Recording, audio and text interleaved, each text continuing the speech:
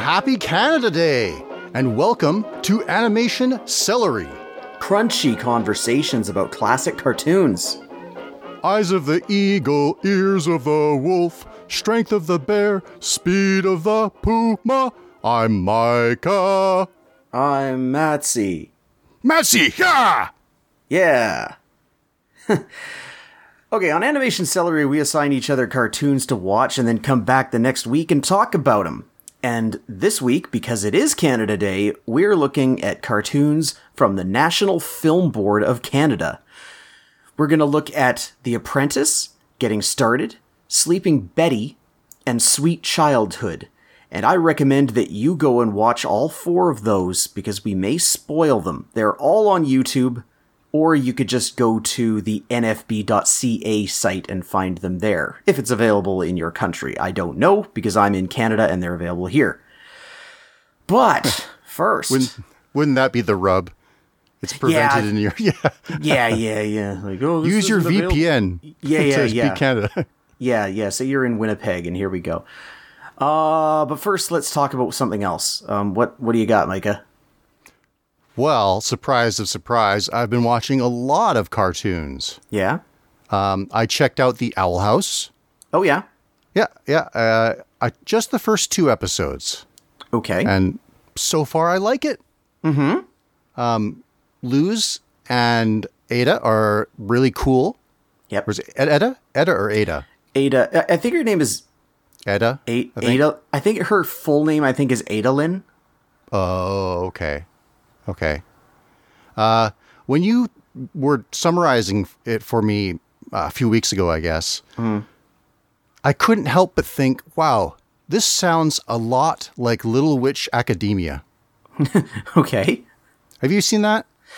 I haven't watched it. I'm aware of it, but I don't know much about it. I think, well, the point that I've gotten to in 2 episodes hasn't yet, but Little Witch Academia is about a young girl with no witchy talent who goes to a school for witches, but she has endless enthusiasm for it. Okay. Yeah, and her early prime adversary is a snobby girl with a wealth of magical talent. Yeah, sure. Who gets won over by her pluck and earnestness. Right. So you can see how I kind of felt like, oh, this. Yeah. I mean, it's an easy story to tell. Really, the actual story of the Owl House has more to do with the society of the Boiling Isles. That'll come up later. Like it takes its time in establishing that. Mm-hmm. But later on in the season, they'll start to reveal. It's really when the magic school comes into play, where they start to establish that there are rules. There's like, I think there's something like 7 or 8 schools of magic. Okay. And people are required by law to specialize in one. And Luz's problem is that she likes them all. So you'll see it. Like, I don't want to spoil too much for you, but I probably will watch more of this, especially since I don't remember what I was watching beforehand, but I then switched over to it, and I had an onlooker stop and stay with me to watch it. So it was like a sign of like, yeah, this is pretty gripping.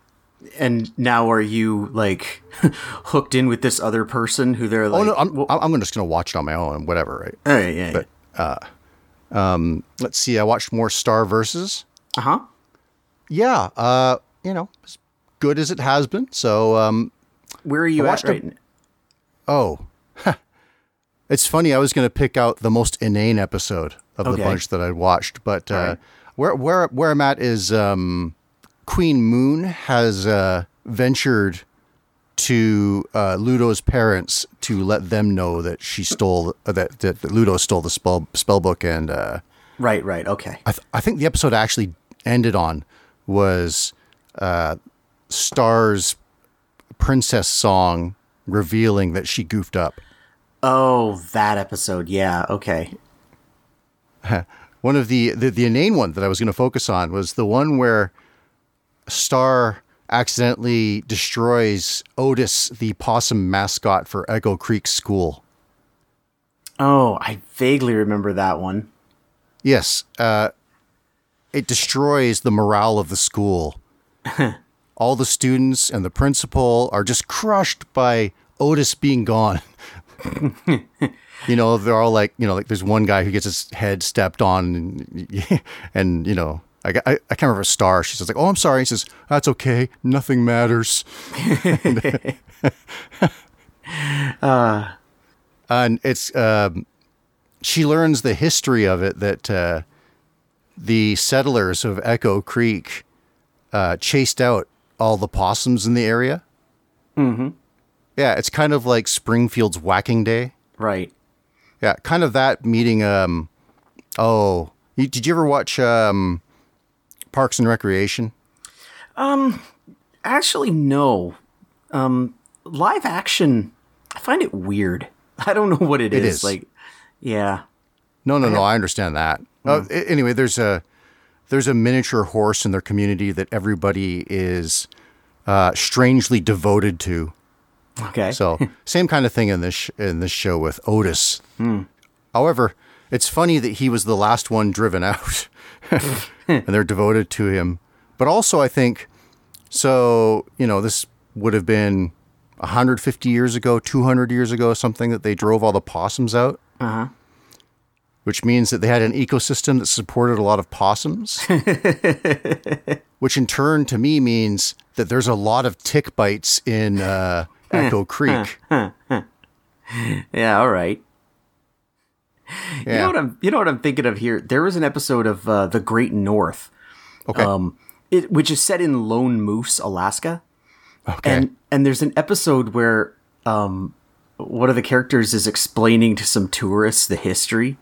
And apparently, like, the settlers came and they saw the moose, and every time they saw a moose, they assumed it was the same moose, and so they named the place Lone Moose because they thought there was only one.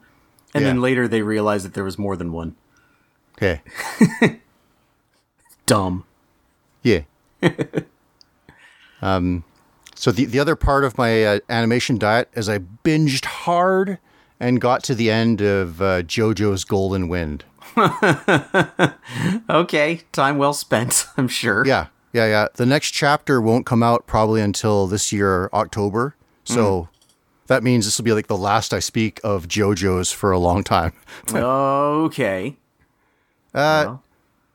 It's good. It's fun. You know how it's good is that you have reasons to complain about it. Because if you didn't care, you wouldn't, right? Yeah. Like, that show, it's weird because, like, the first series was animated with enough comic ahead of it that, you know, do you remember in the opening how it begins with that flourish, that ba-da-ba-da-ba-da-ba-da-ba, and you see, like, comic panels flying at the screen? Yes. The first two comic panels are for the part that is going to be released in October. That's how far an understanding they had of this. All right. And yet, I think the cartoon is faithful to the comic when it really should have restructured elements that don't make sense. You know? Yeah. I can, I understand that. Like, Yeah. I remember watching, it's not animated, but I remember the first Harry Potter movie and thinking like, boy, they're trying really hard to shoehorn in all the ridiculous elements from the opening of that book. Okay. Even though it doesn't work in a movie. I mean, I'm going to anger Harry Potter people here, but like, I don't think the opening of the first Harry Potter book, I don't think it works for what that story becomes. Like, it's obviously trying to be a goofy children's book. All right. And then it isn't. I don't know. I mean, I think J.K. Rowling's idea of what Harry Potter was going to be changed when it suddenly started earning her a lot of money. Yeah, and she let out her questionable writing instincts too. Yeah. Yeah, in this case, they have like This last chapter of JoJo's was about infiltrating a mafia group named Pashon. Mm-hmm. So we kind of get introduced. We do get introduced to a squad of gangsters that all have their powers and they all have their relationships and whatnot. And in a cycle at the beginning, we get to find out about each one. So they'll get in a dilemma, and then we'll have a little break to tell their backstory and how they became part of Bucciaretti's gang, right? Okay. So there's one who, they set him up pretty nicely. He's got a genius IQ. He comes from a well-to-do family, but he got in trouble when he got angry and beat his sexually deviant teacher up. Okay. And since then, he's been this figure. He's quick to anger and quick to be violent. But Bucciaretti recognizes his talent and invites him in. And so, he, like everyone else, gets this equal time where you get a story devoted to him, right? Mm-hmm. And then at some point, it's revealed, Bucciaretti and JoJo revealed to the gang that they're betraying the mob. And everyone decides to go except him. He decides I can't do it, right? I can't go against this overwhelming force. Mm. So having introduced him and given him this backstory, I kept waiting thinking okay, at some point he's going to come back either as someone they have to fight, a former friend, or someone who comes to their rescue, or both. Nope. He just quit. That's all. Great. Yeah, and it's weird because even when he's joining, he says, I warn you, I've got this dark side to me. If I join you, I could hurt you, right? Mm-hmm. It really feels like, hey, this is setting it up, and then nope, it just didn't follow through. Yeah, kind of a disappointment. It's funny though, he's the worst fashion disaster though. He's like everybody. There's a bit where Raven was watching with me, and they were looking for the stand users in this crowd of people, mm-hmm. and she was saying "Oh, come on, just look for the two weirdest dressed guys in the crowd."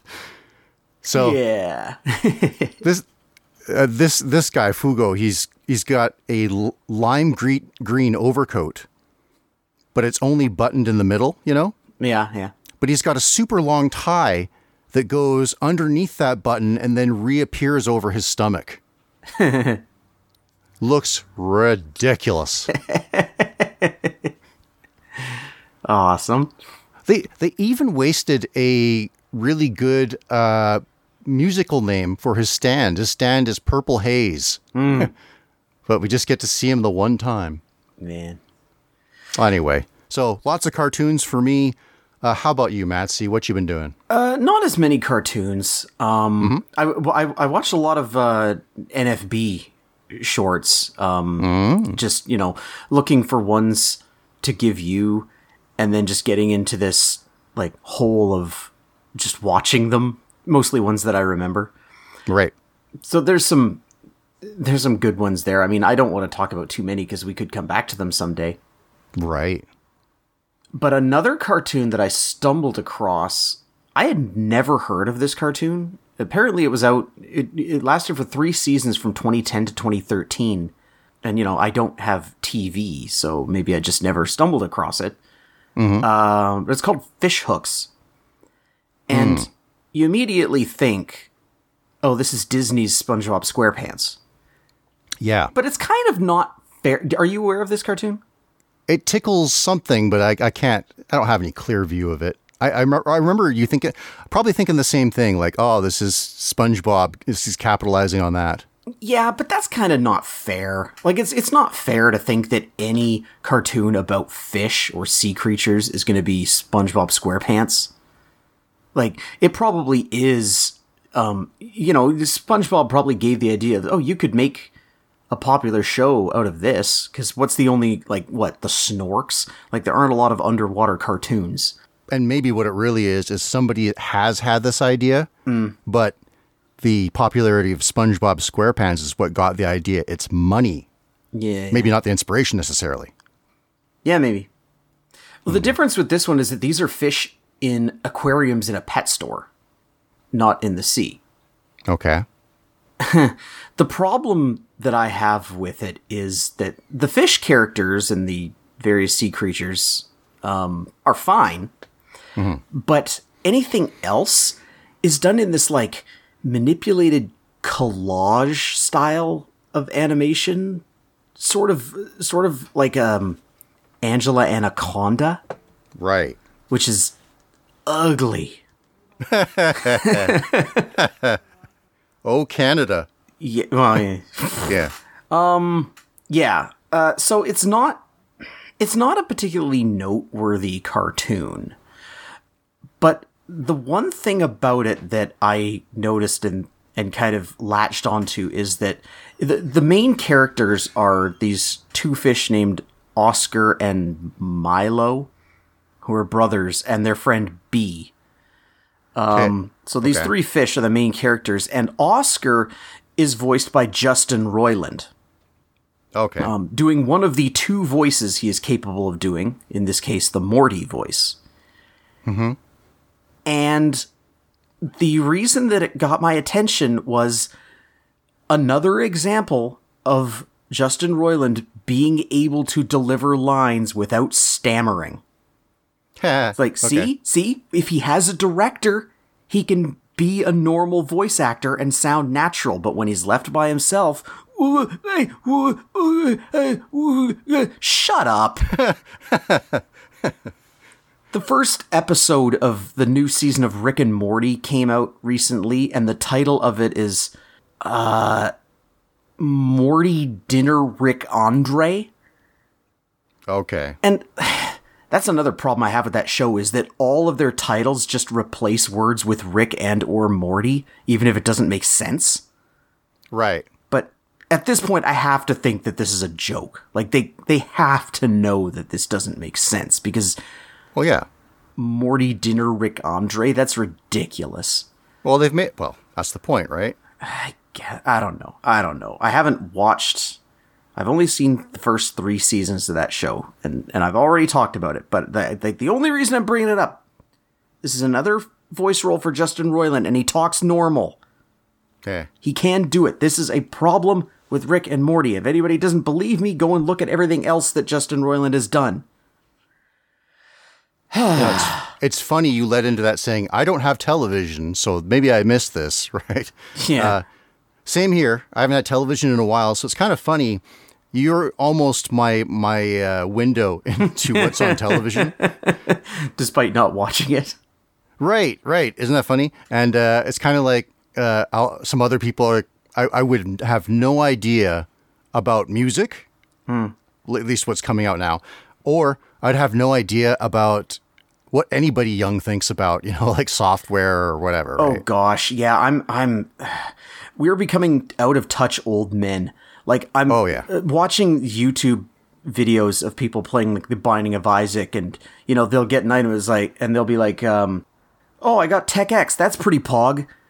Like, pog. All right, poggers. Yeah. Actually, one of the things I think is funny too is when cartoons will show the future. Yeah. And it's outlandish, right? It's like, oh, this glows and their hairstyles are all dyed and they say all these stupid things. And now I'm here and they do. Yeah. It's right on, right? At the time I thought like Batman Beyond was silly. It is, but it's like, nope, that's the way it is. Yeah. I mean, this is what parents like. It's a whole other conversation about being in your 40s, but man. Oh, that too is like last week when I was complaining about people that cartoon fans, and fans of genre movies and stuff that, and role playing. Oh my God. That as a side note, want to battle the woke mob. Yeah. It's like, oh my God, I'm adjacent to this, Like, Facebook, I got like a friend request from somebody, and I, as I do, I check them out, and it's like, oh yeah, he writes role playing game stuff, cool, right? And then, but like every other thing about his is, fighting the SJWs, and Ben Shapiro, you're way off. I'm a fan, but blah, well, I think I'll just delete this one. I think, I'm in favor of like greater societal progress, but it's the incremental stuff that doesn't matter, like slang and music. It's like, stop saying pog. I actually had to ask, it was like, what is pog? What is POG? Because I would see it just pop up in chats over and over, like pog. Yeah. It's play of the game for anyone who is wondering. Anyway, the National Film Board of Canada. Yeah, how about that? Yeah. Before we get started, should I just say something about what the National Film Board of Canada is? If you like, I think people could probably guess. Yeah, it's a government agency in Canada that kind of provides funding and equipment to independent filmmakers to let them make films. It has a rich history in animation, dating way back. Like the National Film Board, the NFB, was founded in 1939. They've been in on animation. There was a great innovator, Norman McLaren, who did all kinds of cool stuff. NFB shorts have won 6 Academy Awards for Best Short Film. Let me see if I can remember what all 6 of them are. The Sandcastle, Special Delivery, Bob's Birthday, Ryan, The Danish Poet. By the way, The Danish Poet is excellent. And there's a 6th one. I can't think of what it was. Well, maybe we'll edit this in afterward, what one it was. It's called Every Child. These days, making media in general is populous. If you have a computer, heck, even if you just have a phone, you can make stuff. Yeah. Back in the day, an associate of ours and I, we would trek. We would pack up our papers and go to our local National Film Board just to use their pencil tests setup. Oh, wow. Yeah, so we'd put our animation papers down and then have a look at what they look like animated. It was just more convenient for us to trek across town and use their downward angled camera hooked up to a computer. Well, and it's a cool thing that you could do that. I mean, if this is the time frame I'm thinking of, you must have been like teenagers or early 20s. Yeah. Yeah, and like it's cool that you could just go to downtown Vancouver and just here you want to animate? Here's a facility. Yeah, really cool. Yeah. But also, in addition to the 6 that won, there's another one that called Neighbors. In 1952, It's not entirely animated, and the parts that are animated are stop-motion animation with people. That won an Academy Award for Best Short Documentary. And there's an additional 30 animated features that have been nominated. So there's a rich history of quality animation. And there are some, I mean, we mentioned The Cat Came Back last week, which, by the way, isn't by Richard Condy. It's by Cordell Barker. I got mixed up. He's involved in it, though. He is involved in it. He's directed and he voice acts in it. But a lot of people know The Cat Came Back. I wouldn't be surprised if The Sweater has gone outside of Canada. That's an iconic Canadian animation. It's a little film about a young boy in Quebec who accidentally gets a Toronto Maple Leafs hockey sweater instead of a Montreal Canadiens hockey sweater, and the scandal that ensues. Good times there. Bob's Birthday. A lot of people know that one. It spawned a TV series called Bob and Margaret. Yeah, there's a rich history of animation in the NFB, and we will talk about a mere 4 of them. Yeah. Me first. You go. Okay, so the first one that Matsy gave me is The Apprentice. This one actually directed by Richard Conde in 1991. Yeah. This is a weird one.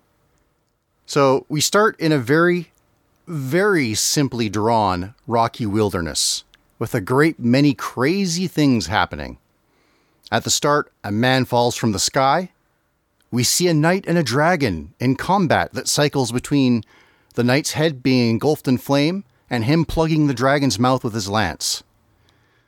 And last, we see two entertainers, or fools? At any rate, people dressed in breeches and wearing caps with bells. The master of the fools plays his mandolin well, but when he hands it off to the apprentice gives a wild performance and destroys the instrument like a punk rocker. The two fools travel and reach a divergent path with a signpost that is ambiguous over which way leads to the castle.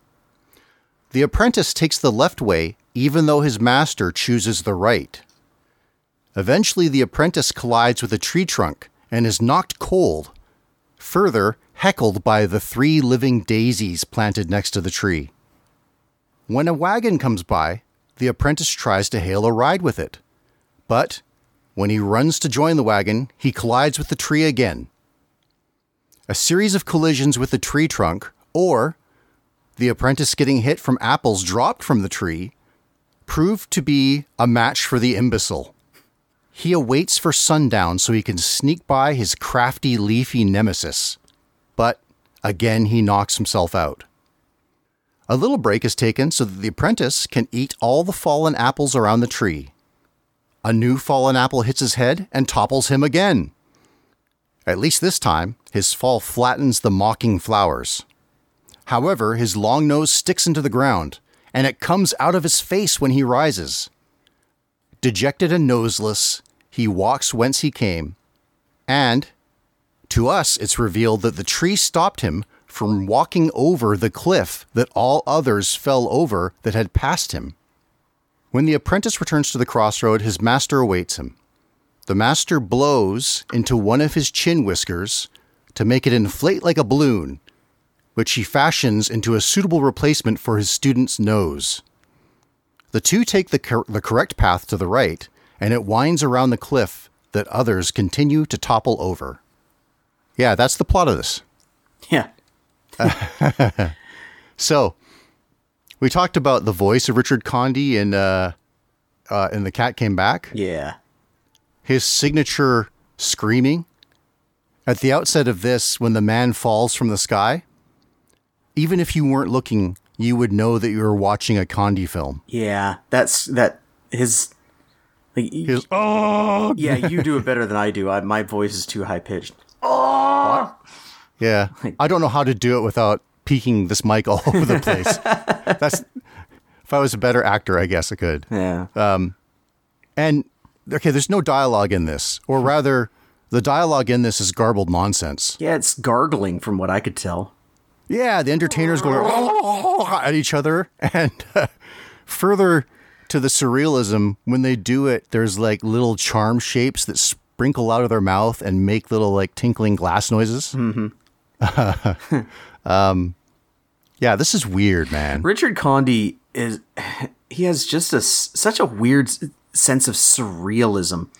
I mean, I guess I can just real quickly talk about the one that I watched, which is Getting Started, which is made by Richard Conde in 1979. And it's basically this guy who has to practice the piano for an upcoming recital, but he can't find the motivation to do it. He keeps procrastinating and getting distracted by things. I don't want to go through it point by point because it's all gags, and right. It would, the point of watching the thing is to see the gags, but basically it's about being unable to motivate yourself to do the work that you need to do, which I can relate to. Yeah. And it's not quite as surreal as the later stuff that Richard Conde would do. No, you can see a progression here of madness. Yeah. Conde, from what I could tell, has done a total of 7 animated shorts. Directed them, at least. Yeah. Yeah. in addition to Getting Started and The Apprentice, he made a very short one called Oh Sure, which is the first one he did. He did something called Pig Bird, which is for the Canada Customs. Yeah, it's about, the dangers of smuggling foreign animals into the country. He made probably his masterpiece, The Big Snit, which is... Yeah. Come to think of it, that might be the other one that won an Academy Award. I don't remember. I think you're right. I think it did. Yeah, it was at least nominated. Yeah. So let's see. That's 5. And the other 2 would be La Sala, which is a computer animated one. Yeah. What's the other one? Oh, John Law and the Mississippi Bubble. Yeah. Yeah, a little short about a period in French history where their economy collapsed. So he's a figure, Condi. He was a musician. But he said he always drew cartoons since he was a child. Right. And then just, without training or much influence, because he said he didn't watch cartoons really, he just decided to get into animation in the 70s. Yeah. He's got an amazing sense of humor, though. Like, that's the thing. Like, the surrealism is one thing, and that's certainly there, but the ideas that he has for gags and the timing that he executes them. There's a part in Getting Started where the guy slumps in a chair and turns on the TV, and there's only 2 channels, and one of them is just... there's 3. There's 3? There's 3, yeah. Which you're 2 and I'll fill the third one. Well, there's a guy with an arrow through his nose just screaming, "Ah!" Yes. And then there's a opera singer, "Oh!" Yes. And what's the third one? It's a man arguing with a duck. Oh, okay. So anyway, he flips through these channels and decides that they're all uninteresting. And then he just kind of zones out for a minute. Yes. And then just to check, he turns on the TV again, and the man with the arrow through his nose is still screaming. It's so good. This is why I don't want to give away too many of the gags, because they're so funny. Yeah. Yeah. And, some of them, I don't know if they're giving away, because some of them are just like, they look funny. Yeah. Right? Like, I guess right now we're doing our co-review of Apprentice and Getting Started. Yeah. Let's mix them together. Yeah, but Getting Started, that character looks funny. Like, yeah, that's the era of Condi where, like, from front profile, his head looks like it's mounted by his upper lip on top, like kind of like Terrence and Phillip from South Park. A little bit, yeah. Yeah, and the thin line hair is funny too. Mm-hmm. I like it makes me laugh every time when he gets motivated in this thing and his hair sticks straight up, like, well, not straight up, like at an angle. Yeah. And then in La Sala, there's a similar character, same thing. I just computer animated, it still works. It makes me laugh. His hair just going. Yeah. There's a good bit with him, like, getting so angry at his piano he bites it. Yes. and it just, the way that it falls down on his lower jaw, like, that's, it's a... Oh, and I like at least seeing it in stories. I like seeing people just lose their minds, get so emotional that it goes beyond all reason, right? Yeah. So he's upset with his inability to do this music and with hurting himself there. Mm-hmm. And he's screaming, he's crying, he's fallen on the floor and cycling his legs so that he's rotating in a circle with his shoulder as the axiom point, right? Yeah, it's that Homer Simpson thing where he doesn't have to be the head of the union anymore, and he's like, whoop, whoop, whoop, whoop, whoop, whoop, whoop. Yes. Like, it's that same cycle. Yeah, but that's more artificial. This one feels very real to me. That feeling of just being mad out of your mind. Yeah.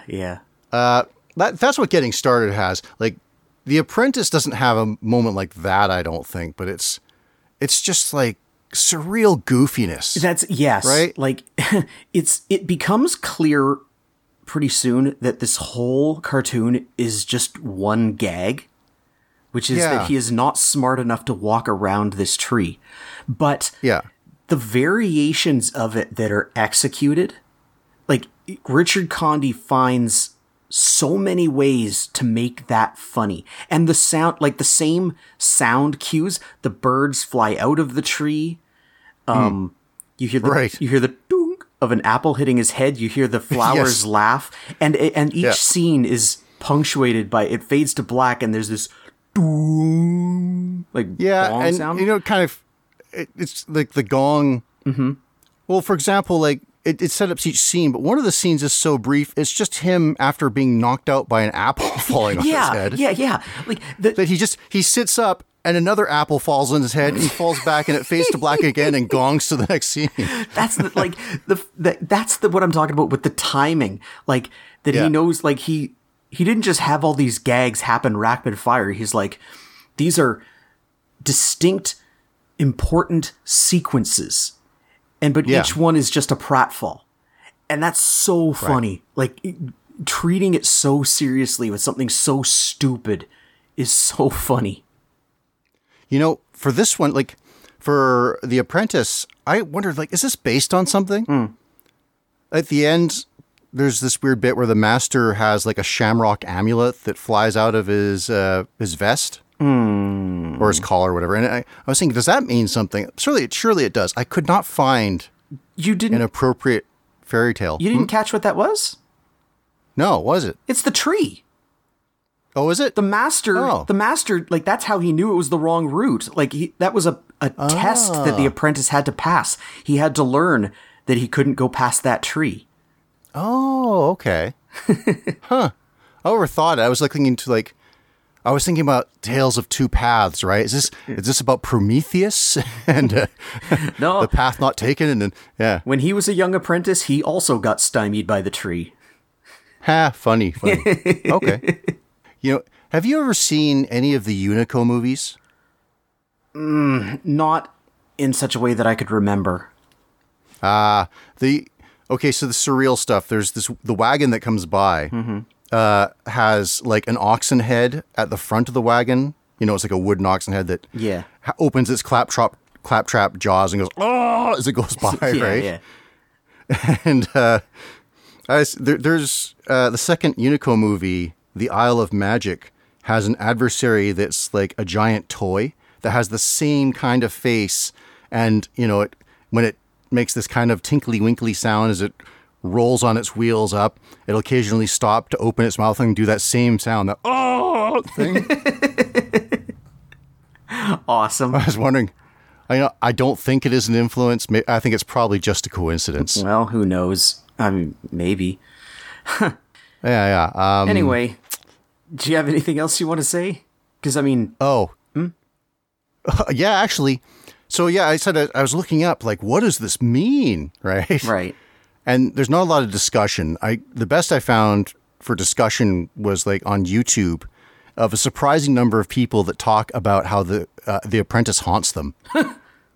How it scared them as a kid and they still think about like gong and go, oh no. I guess it is kind of a scary noise if you're very small. Sure. And even little, giving away gags, I guess. But another thing I found was a booklet. There's like a PDF of this booklet that's Animondo Tezea, Real Teachers' Plans for Using NFB Film and Video in the Classroom. So I guess Animondo and Zeo are probably like names of animated shorts from the NFB. I know Animondo. Animondo is a guy. It's actually a really neat one. You would like it. It's this guy who just comes in and he sits down to animate.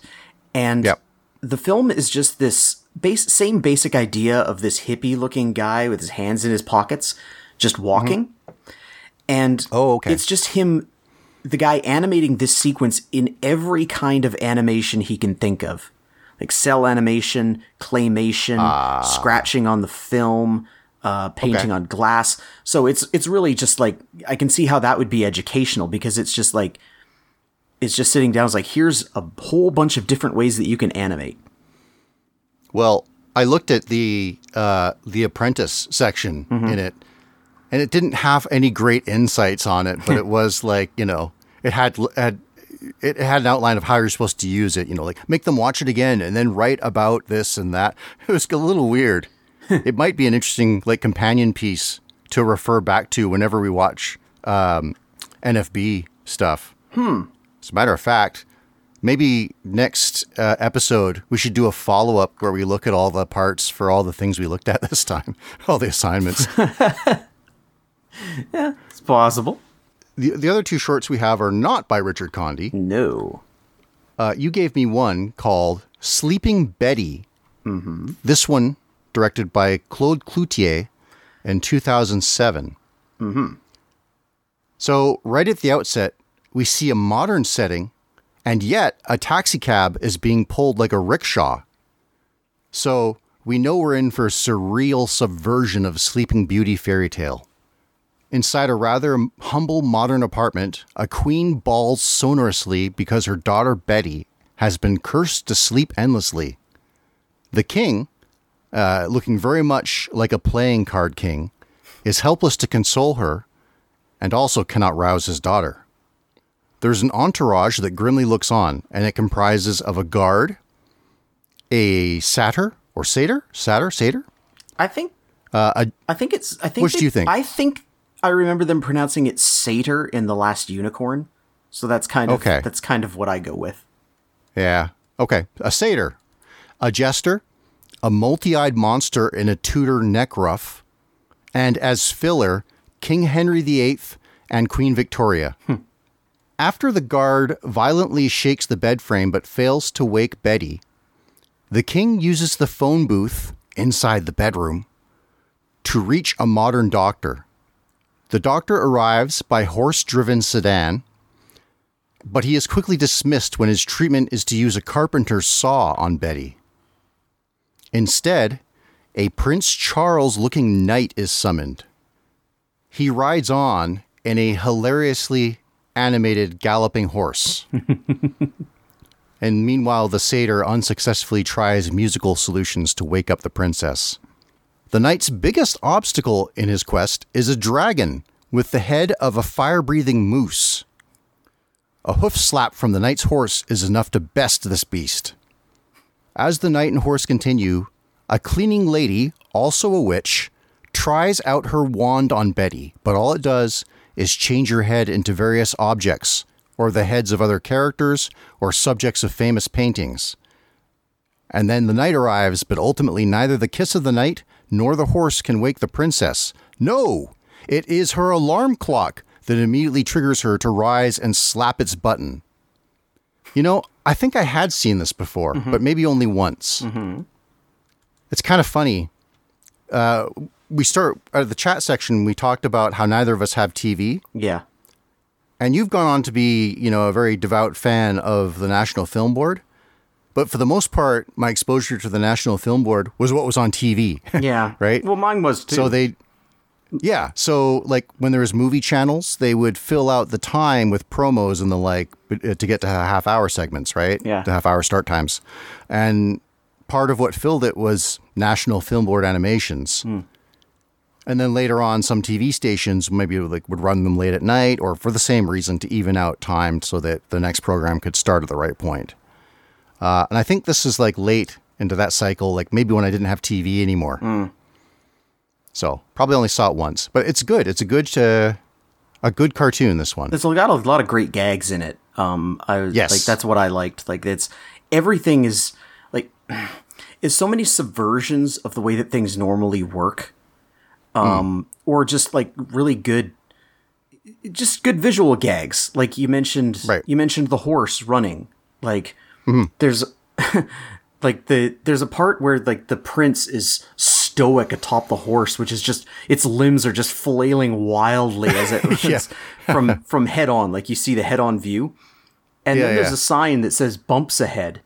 And once it gets to the bumps, the horse becomes completely stoic and the prince starts bouncing all over the place in his saddle.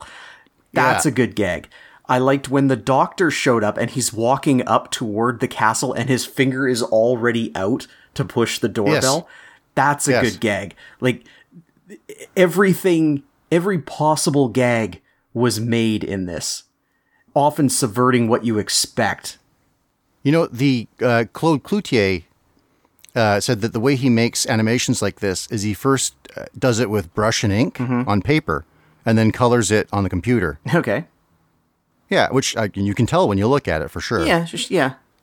I mean, these days people would go to lengths to have a computer fake that they had a style where they made it on, with ink on paper. But no, he actually did this. And I detect two influences, or at least I think I do. Okay. Or similarities. Yeah.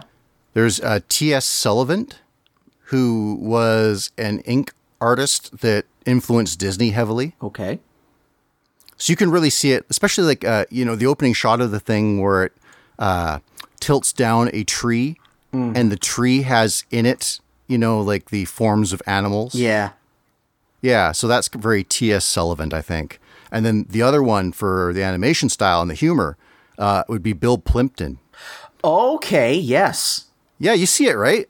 Now that like the first thing that I thought of when I saw it was actually Berkeley Breathed. Yes, that too. Whatever. Yeah, you could see that. But you saying Bill Plympton, like, absolutely, yes. Yeah, well, that it's very detailed and the characters are great caricatures. Yes. Pronounced cheekbones or nose or what have you. Right. Yeah. You're saying there's a bunch of great gags in this. Yeah. So last week you set this up, right? You talked about... No, yeah, I just agreed, yes. Yeah. You talked about how a thing that made you really laugh was in National Lampoon, where Chevy Chase punches the mascot moose in the nose. That came up in our conversation organically. Because of the mascot. I had already picked Sleeping Betty. I hadn't thought about the parallel there. Yes. So in this, the horse whacks the moose in the nose and causes that moose nose to waggle like yeah. Just reinforcing the inherent hilariousness of a moose face and imagined cartoon violence onto it. Yes, yeah. I was thinking of like an alternate universe where this gag is so overused, like way back in, I think it's like a Jack Lemmon movie, there's this scene where, 100 cream pies get thrown into people's faces. Yeah. And, back in the day, people were falling out of their seats laughing at it. And by the time you and me were like even children, this joke of getting a pie in the face was trite, right? Yeah. I'm imagining a future where somebody, like some nose gets its face flattened and a hipster dismisses it like, of course. But funny stuff. This Sleeping Betty. Yeah, I came across this rather late. I mean, it's a relatively recent film. Yeah, I came across it, relatively late, and I was like, oh man, they're still pumping out Richard Conde level comedy over at the NFB. Yeah, but good stuff. It it falls in line. Yeah, as you say with the other ones we've talked about. Mm-hmm. Maybe the other one's a little different. Yeah, I think it's a bit of a departure here in the last one I gave you. Yeah, this is called Sweet Childhood, which is okay, so this is part of something called Comic Strip Chronicles, which is a collection of shorts that was made in conjunction with the NFB and Canal Plus and a production company in France called Sacre Bleu.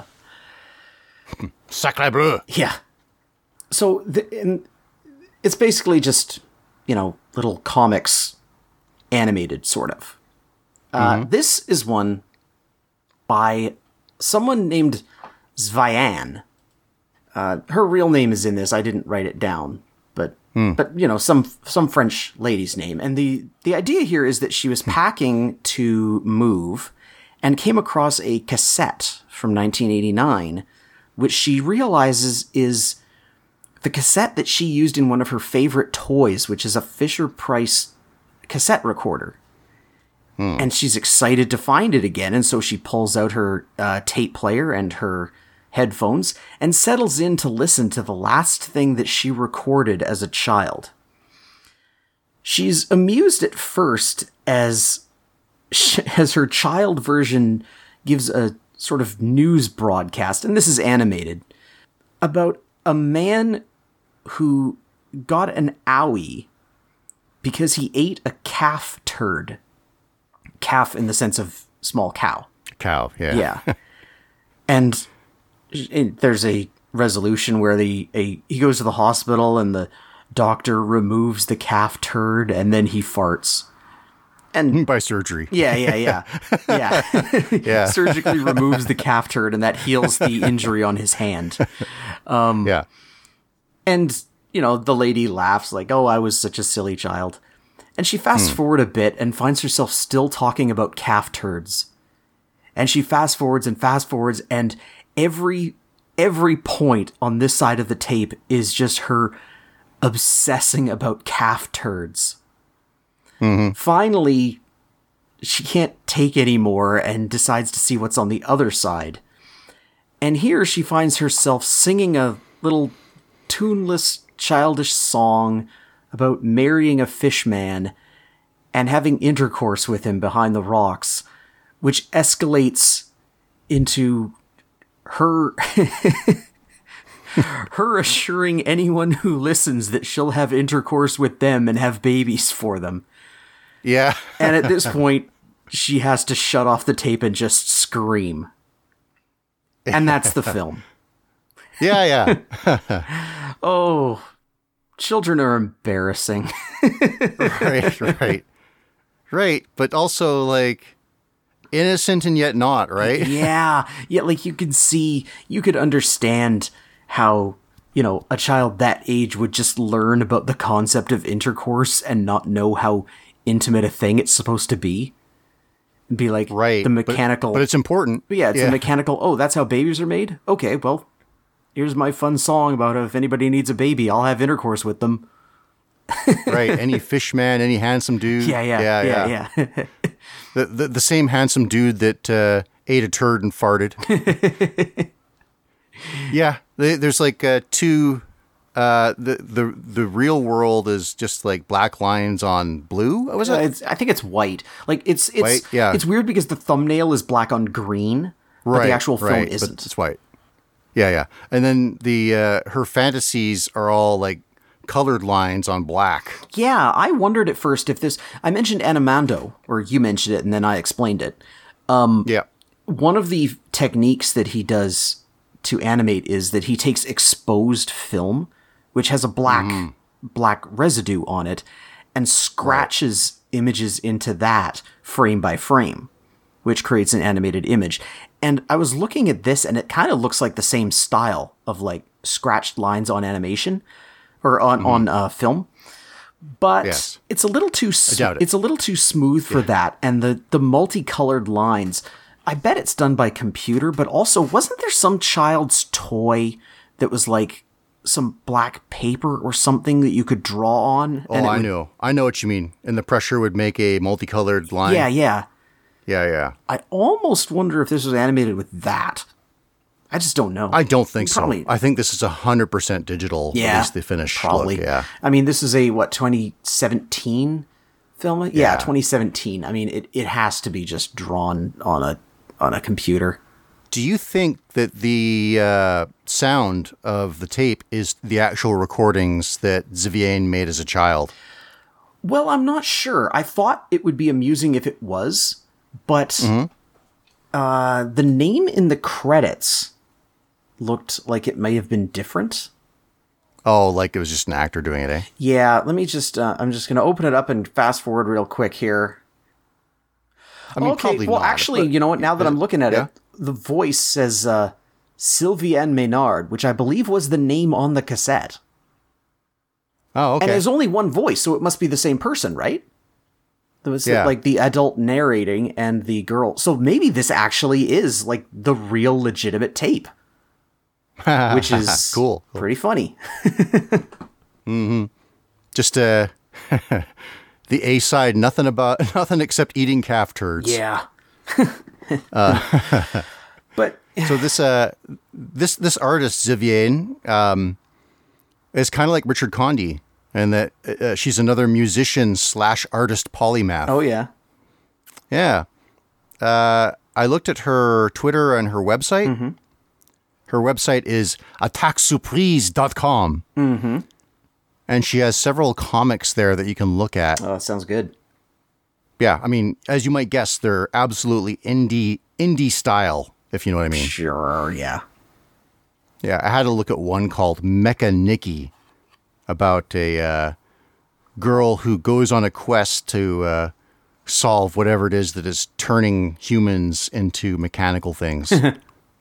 Amusing. But, yeah, that's something further to check out if you really like the sensibility of sweet childhood. Yeah. And I think it's cute. Like, I can sort of... You can sort of empathize with the idea of, oh, here's an artifact from my childhood, let's see what I was doing. And at the same time, everybody has embarrassing things that they did that they've probably forgotten about. Mm-hmm. I mean, I can think off the top of my head of a couple of things that I did that I would be like, oh man, I hope nobody ever remembers that I did that. Or I just keep going. I keep making new ones. Well, yeah. I'm not going to be towed down by the old ones. I have too many new ones. That's true. Yeah. Anyway, it's a cute little thing. Yeah, in hunting for it, because I figured you've probably seen a lot of National Film Board shorts. I decided to look for ones for adults. Okay. Yeah, originally I was going to recommend one called The Subject. But I know you don't like gory things too much. Oh, that's why you asked that. Yeah. Yeah. It's one where it's a stop motion of a guy doing an autopsy of himself. Really? Yeah, so he's a live action guy, but he's stop motion too, right? Where he's just moving a little bit. Yeah. And then like he's carving open, it's a clay version of himself, right? But every time he carves something open, things come out of him, right? So there's like mechanical bits, like a carousel that comes out of his side and stuff. And it's like a whole commentary on the artistic process. Interesting. Of like learning stuff about yourself while producing beautiful things. Huh. But in the end, because it is a little gruesome, I decided that getting started was another good commentary about the process of making things. Yeah, that's true. And it is. Yeah. I mean, it doesn't matter that I've seen it because like you said, like up to a certain point, I would say up to the 90s, you'd probably be fairly hard pressed to find an NFB short that I haven't seen. Right. It's possible. Like I'm not going to say that I've seen them all. Yeah, I'd recommend it to like. I imagine even people that listen to this that are Canadian probably haven't seen a lot of them. Yeah. And there's reasons to look, like whether you like to see different types of animation, you like to see like different types of voices. Yeah. In terms of making animation, or even if you just want some crazy crud to laugh at. I recommend just going and finding Richard Conde stuff. Yeah. Or Cordell Barker is another really good one. He does some really funny stuff too. But even besides those, like, something like Sleeping Betty, which isn't by anybody that I knew, but is really funny. Well, I guess we should wrap up there our look at Canadian. I mean, there's so many more Canadian short films. We'll come back to it someday. Maybe next Canada Day, maybe before. Before. Okay. Yeah. Okay. We'll do it. We'll do more NFB someday soon. But for now, you have something that you would like to do next week, because I recommended the last two. So it's your turn. What's your grand idea? So I've been holding on to this theme. It's a category called Why Does This Exist? So I don't necessarily mean that it should be bad or unenjoyable, but that it boggles your mind, that it has a concept that is too weird to fathom that somebody made it, or an audience that is so non-existent, or that the execution is so deficient. Just overall, when you see this cartoon, it makes you wonder, why does this exist? That's a good one. Yeah. So, we'll see if you say it when I tell you that I would like you to watch Alf Tales, and the episode is John Henry. Okay. Alf Tales. Alf Tales. Do you even remember that existed? I do. I have a feeling... Okay. I have a feeling there was more than one Alf cartoon. Yeah. So maybe I'm thinking of a different one. But I have an idea of what this is. Okay. All right. So give me your episode of Rude Dog and the Dweebs. Let's go. The first one. Oh, yeah? Yeah. You For real? nailed it. No, you got it.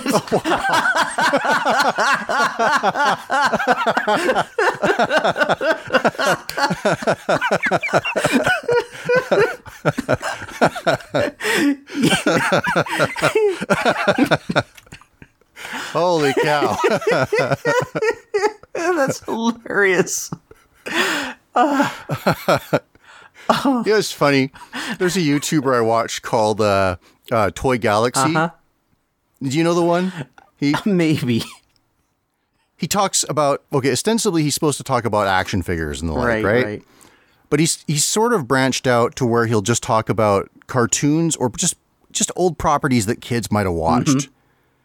He has not done an episode about Rude Dog and the Dweebs. I don't think. Maybe he has. But he never misses a chance to say Rude Dog and the Dweebs. Like, he was mentioning Mattel as, or was it Hasbro? I think it was Mattel as a cartoon producer that they were pumping out the hits. Mm-hmm. And so he's listing them off, like Transformers, G.I. Joe, My Little Pony. And he lists out like 6 credible hits and then like Rude Dog and the Dweebs. It's Hasbro, by the way. Hasbro, yeah. Hasbro Claster or whatever. Yeah. Yeah. The episode, it's one of those shows where... Oh, I said Mattel. I meant Marvel, sorry. Marvel Hasbro Class. Anyway, yeah. Rude Dog and the Dweebs is one of those cartoons where it's 2 cartoons per episode. Right. So the first episode has 2 parts called Hello, Mr. Kitty and The Fish Who Went Moo. All right. So next week, why does this exist? But for this week, that's our show. So happy Canada Day. Happy 4th of July. Happy whatever it is that gives you a long weekend in July. Everybody, please share Animation Celery to all your cartoon-loving friends. Let us know what you think of the show and what you would like for Matsy and I to watch. You can reach me at DrabSwatch on Twitter. And I'm AC Matsy on Twitter. Thank you for listening, and all rise for the Canadian National Anthem or the Celery Stalker slogan. Say something like, get going, or something like that, you know?